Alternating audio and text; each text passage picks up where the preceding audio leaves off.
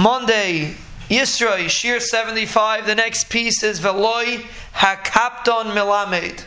A kapton cannot teach, and this is of utmost importance even for somebody that never plans on teaching anybody.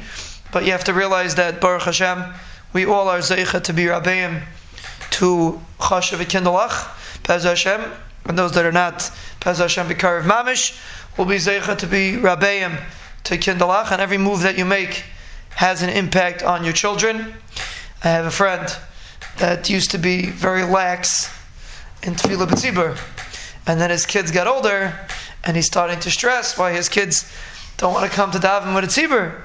I didn't say anything, but if you're going to be lax about something, and then you expect your kids not to be lax about it, it doesn't work like that. You are a rebbe to your kids. Every move that you make is teaching your children. And most things can be taught to your children without spelling it out.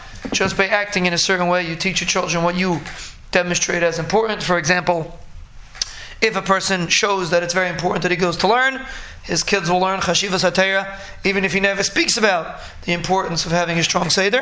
The fact that they see their father going to learn is the biggest chizik. If you tell your kids it's so important to learn, and then you go to sleep, so also the same thing, you're not teaching your children anything. So a person is a melamed to his children, and on that the Mishnah says, V'lo hakapton melamed, a person that is very makpid, and every wrong move that you make, he yells and he screams and he's negative.